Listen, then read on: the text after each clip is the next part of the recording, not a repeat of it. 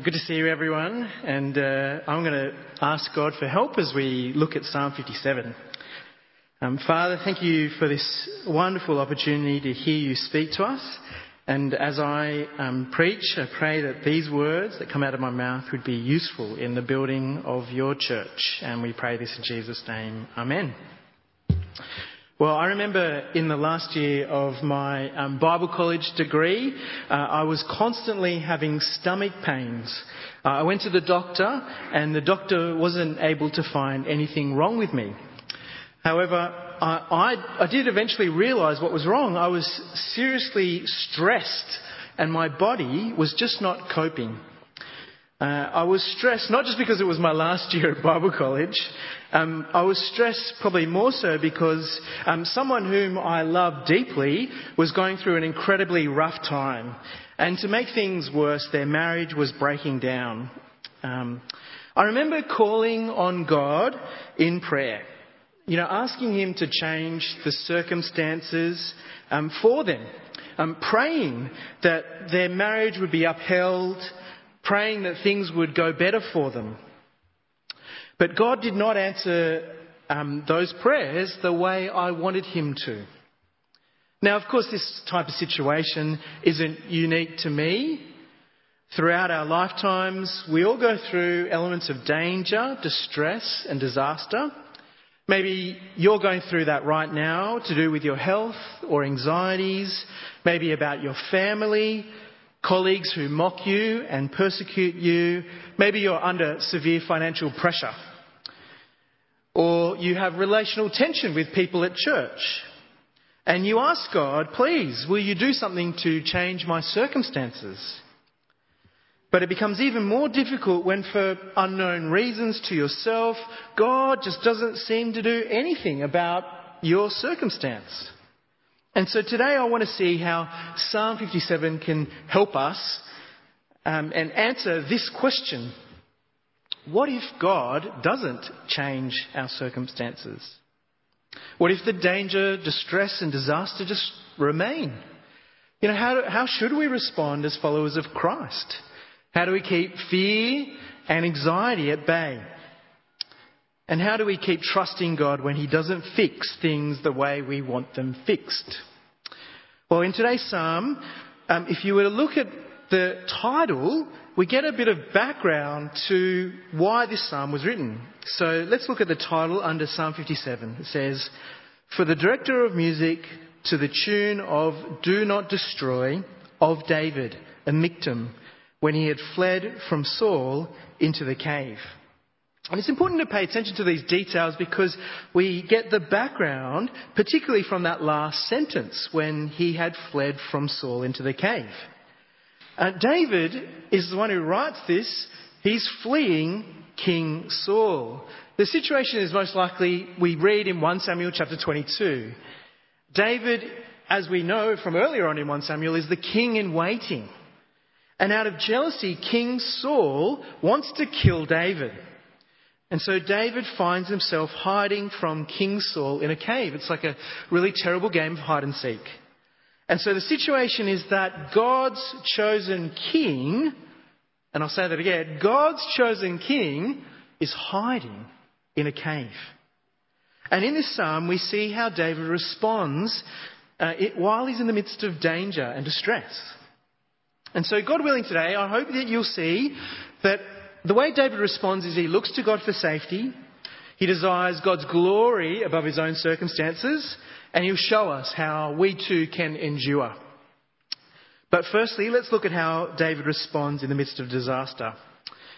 David does the great thing of turning to God. Now, of course, this is easier said than done. But in the heat of the moment, David turns from his situation to God. And in particular, and this is my first point, David takes refuge in God. David finds his safe space in God, his safe zone. Let's have a look in verse 1 to see this idea. "Have mercy on me, my God, have mercy on me, for in you I take refuge. I will take refuge in the shadow of your wings until the disaster has passed." So while David is fleeing, while he's in the midst of disaster, You would think David sees the cave as refuge, the cave that's sheltering him, protecting him, but in fact David sees God as his shelter, his protection, his refuge. On our holidays that we recently had, we went for a bushwalk with some friends of ours, and as we were descending Mount Kira, one of my children fell and hurt themselves. And so, of course, I went to pick up the child who fell and cuddle them while they recovered from the pain and the discomfort they got from scrapes on the rocks. They had found a little bit of protection and a little bit of safety in my arms.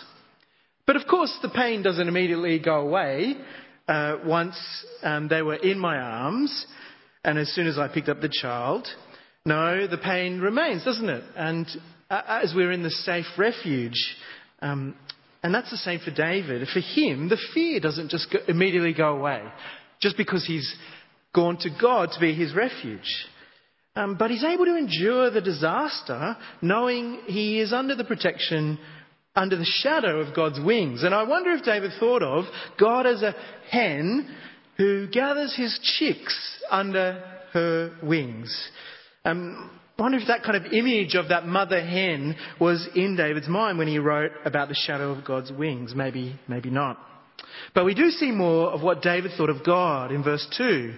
David sees God as the God to trust because he vindicates, he justifies the innocent, and he sends forth his love and faithfulness.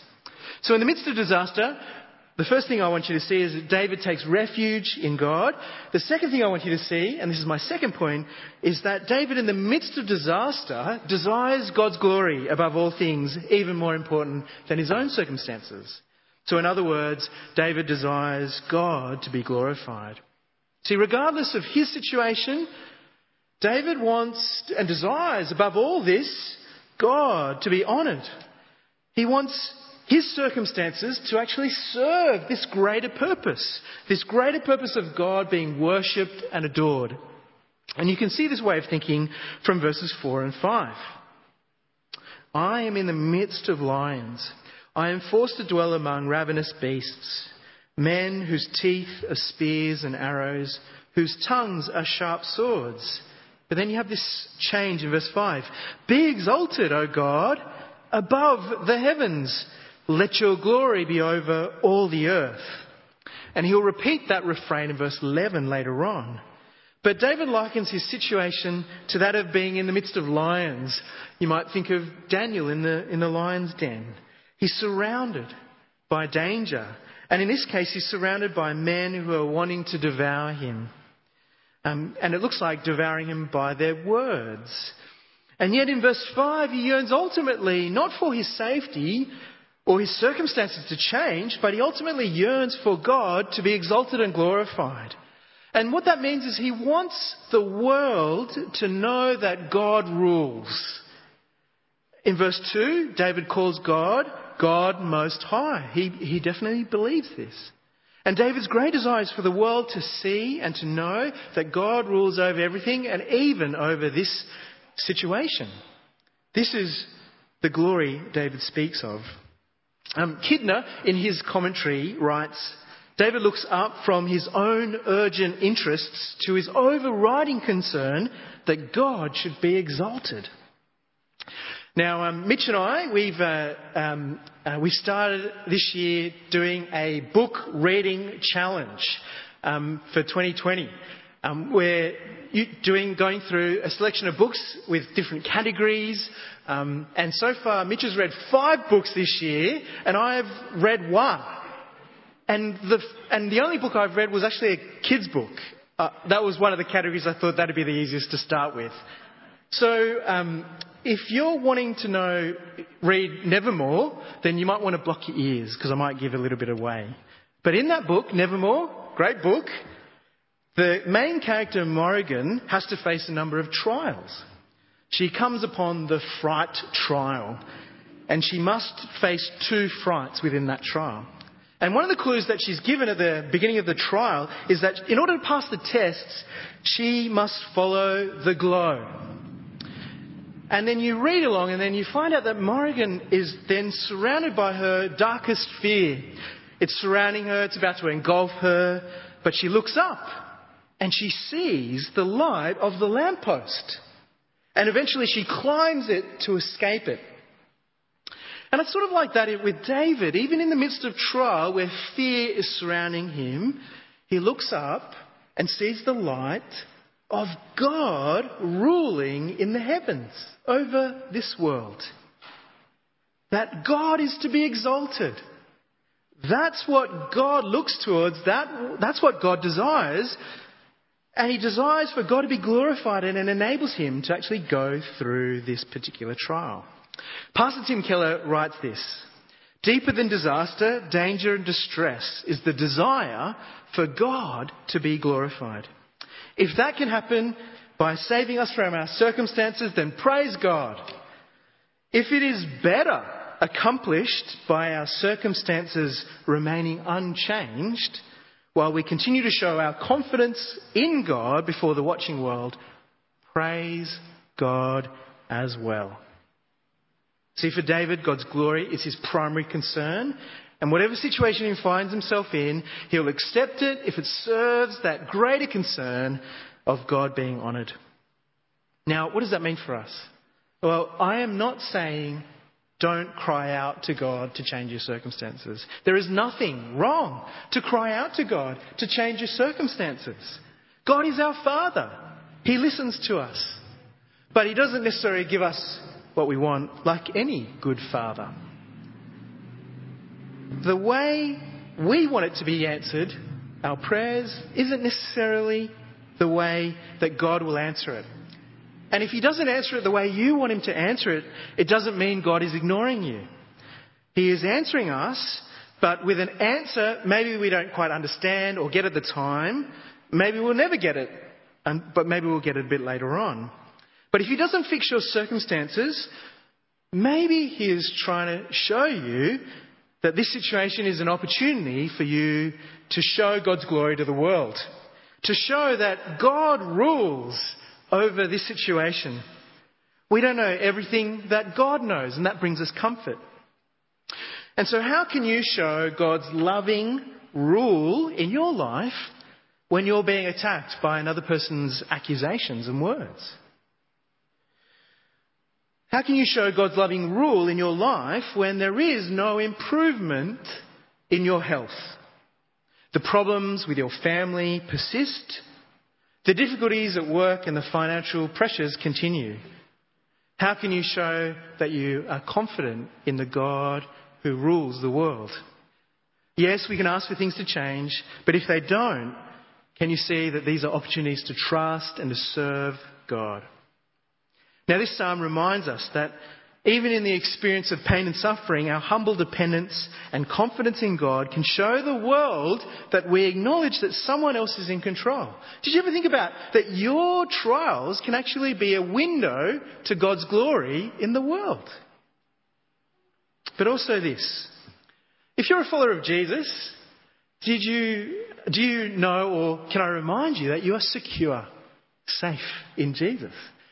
Colossians tells us that since you've been raised with Christ, set your hearts on the things above, where Christ is seated at the right hand of God. See, despite what's going on in your life, the reality is that you are united with Jesus, who has been exalted. You've been raised with Christ. You are safe and secure, protected by God in the heavenly realms.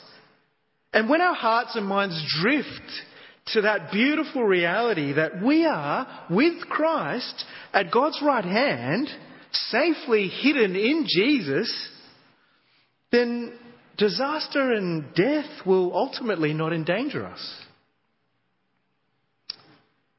And when we realise that our lives are safe in Jesus, we can pray for God's concerns. And that's what Jesus teaches us in the Lord's Prayer, doesn't he? He doesn't start off with, "Give us today our daily bread, please, Father." He starts off with, "Father in heaven, hallowed be your name." What that means? Honour to you, Lord God. Your kingdom come, your will be done on earth as it is in heaven. Show us from what you have in heaven here on earth, that your will be done and your kingdom go forth. And then we come to our needs. But first we pray to God for him to be honoured and glorified. That ought to be our desire. And that's, in some sense, one of the good things about praying the Lord's Prayer is that hopefully that shapes our desires, that we want God to be glorified and honoured, and even glorified and honoured in our distress. But all of this seems just easier said than done, don't you think? Oh man, just switch. Yeah, I can just glorify. It's not that easy, isn't it? How do we handle times of great danger? How do we handle times of great distress when there's fear and anxiety just kind of creeping and lurching at us? How do we develop greater confidence in God? Well, let's have a look at how David handles it, and then we'll look at how we can handle it afterwards. But this is my final point. How does David handle the times of great danger and distress? Maybe unexpectedly, David commits himself to praising God. Now, of course, before David sets himself to sing and speak to God and to speak of God, before David can proclaim the praises of God, he needs to reorientate his heart. He needs to kind of get the mess that the darkness has caused and reorientate it right. Now remember, what has come before to help David's confidence in God is that he trusts that God is his safe zone, his refuge, and David's desires for God to be glorified. And so all that kind of helps him to reorientate his heart. And then he lands it in verse 7. Have a look at verse 7 with me. My heart, O God, is steadfast. My heart is steadfast. I will sing and make music. It's important to note that David here has yet to escape. He's not out of the danger. And when he says this, it's in the midst of disaster. But he reveals that his heart remains steadfast. And what that means is that his heart remains trusting and assured that God will act according to his loving loyalty. David accepts that God is lovingly committed to him. And once his heart is set on God, David can now sing. Once his heart is set on God, David commits himself. He diligently wants to be praising God. In some sense, he's making himself praise God. Verse 9. I will praise you, Lord, among the nations. I will sing of you among the peoples. In the midst of this darkness, David will praise the Lord. In the darkness of the cave, beautiful noise will come from him. As he reflects upon God's loyalty and his faithfulness, it motivates him to sing and to praise. But wait for it. He's hoping that in the future it won't just be within the midst of the cave, it's in the midst of the nations. David commits himself to praising God, not just for himself, but for the world. David is set on proclaiming God's greatness, not just to Israel, but to the nations of the world. So let's be clear though, when we come to work out, well, how do we handle difficulties and the distressful circumstances in our lives? Well, let's be clear, we cannot necessarily do exactly what David does. I mean, put up your hand if you're the king of Israel in waiting. Put up your hand, please. Okay, no, all right, Mitch is not. Good, okay. We can't just automatically apply this to us. And in fact, we are more like the rabble of men that have surrounded King David, aren't we? We're the ones distressed, in debt, and we flock to the king, don't we? And so it's good to be reminded that Jesus, who fulfills and is the anointed one, he is the Christ, the king that fulfills Psalm 57. Jesus, like David, knows what it's like to be pursued by his enemies. Jesus knows what it's like to undergo trials. And so if there's anyone to cling to, if there's anyone to be friends with, then we need to be friends with this one. But why? Why be friends with Jesus? Well, when Jesus died, before he died on that night, two things come to mind. As I read this psalm, two things popped up when I thought about Jesus' last meal. Do you know what Jesus did when he celebrated the Passover meal, the Last Supper with his disciples? Do you know what he did immediately after that? Anyone have a guess? He sung a hymn. Now, you probably wouldn't have picked that detail up because it's just when I read in Mark's Gospel, it's just a little line in Mark's Gospel. And sorry if you answered that and I couldn't pick it up because of the masks. But even when Jesus knew he was going to die, even when Jesus knew he was going to be betrayed, what does he do? He sings. He sings a hymn to God. A few moments later, though, he's in the Garden of Gethsemane. And what does he say? My soul is overwhelmed with sorrow to the point of death. And what does Jesus do? He prays for his circumstances to be changed, doesn't he? He says, Father, please take this cup away from me. But then he follows that up and he cries, yet not what I will, but what you will. Isn't that incredible? And what this shows us is that even though we may fail to desire God's glory in times of trouble, Jesus has not failed. Even though we may be more tempted to curse God in our difficult circumstances than sing, Jesus did not curse God, and yet he sung. He has done what we were not able to do. Jesus died for our failure to trust God in the midst of troubles. Have you failed to trust God in the midst of troubles? Well, do not fret, because Christ has taken that upon himself on the cross. Have you failed to desire God's glory in the midst of your dark and troubled times? Well, do not fret yet again. Put your trust in Christ, because he did not fail. And it's when we look at our King, that's when our hearts are reorientated. When we look at the steadfast, loving commitment of Jesus to us in his suffering and death, then that fills our heart with great confidence. It reorientates our hearts, doesn't it? And makes you want to sing. Maybe not initially, but as you continue to fill your heart with what Christ has done, it does make you want to sing. And so it's no surprise that we can praise God as well. Like Paul and Silas, when they were stuck in their cave, in their prison, what did they do when they were stuck in their prison? They sung, didn't they? They sung hymns. And so as you look to Jesus, can you commit yourself to praising God even in your suffering? Like Jesus, we too, because we've been saved, we can look past our trials and suffering and look to the glory to come. And after having our hearts reorientated, are you determined to praise God in your trials? And it's a sad shame, isn't it, that we cannot sing. It's not just something that it's just not something that we just an added bonus of coming to church. It's part of our well-being, isn't it? To sing together.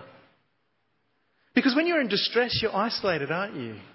You feel like no one else is going through this. But when you come together to sing with your brothers and sisters in Christ, it brings a unity and a togetherness that we may not recognise when we're going through dark times. But not only that, doesn't it? It's an opportunity for us to praise our Lord and God. It's in some sense a great thing for God, but it's a great thing for us as well. So let's lament the fact that we cannot sing. Well, let's finish up our time together. And if Reg Piper were leading a service, you would probably be guaranteed to end on this note. Can anyone tell me what kind of note would we end on? What would he exhort us to do from the scriptures? Rejoice. Rejoice. And that's exactly how I want to finish today. I want to exhort us to rejoice in the Lord. The psalm encourages us, doesn't it, to rejoice in the Lord. And I believe there are plenty of reasons to rejoice in the Lord, even when our world is falling apart, even when you're feeling discouraged or ill or anxious. But there'll be some of us here today who'd be upfront and honest and say, look, when I'm struggling, I cannot find anything to rejoice in. And I want to just emphasize when we talk about rejoicing in the Lord, if there's nothing else to rejoice in, we can rejoice in Him, in Christ. We can always praise God for His holiness, His steadfast love, His grace for us in Jesus. And remember that you are rejoicing not because of Jesus, but because you are united to Jesus. You are in Jesus. We enjoy all the benefits that Jesus has achieved. We are sons and daughters because of the true Son. We are co-heirs because of the one who inherits the earth. We are co-sharers in Jesus' glory because of the one in whom all glory is and belongs to. And of course, as we've been reminded today, we can rejoice because there is now no condemnation in Christ. You are safe and secure because you are in Him. Amen to that.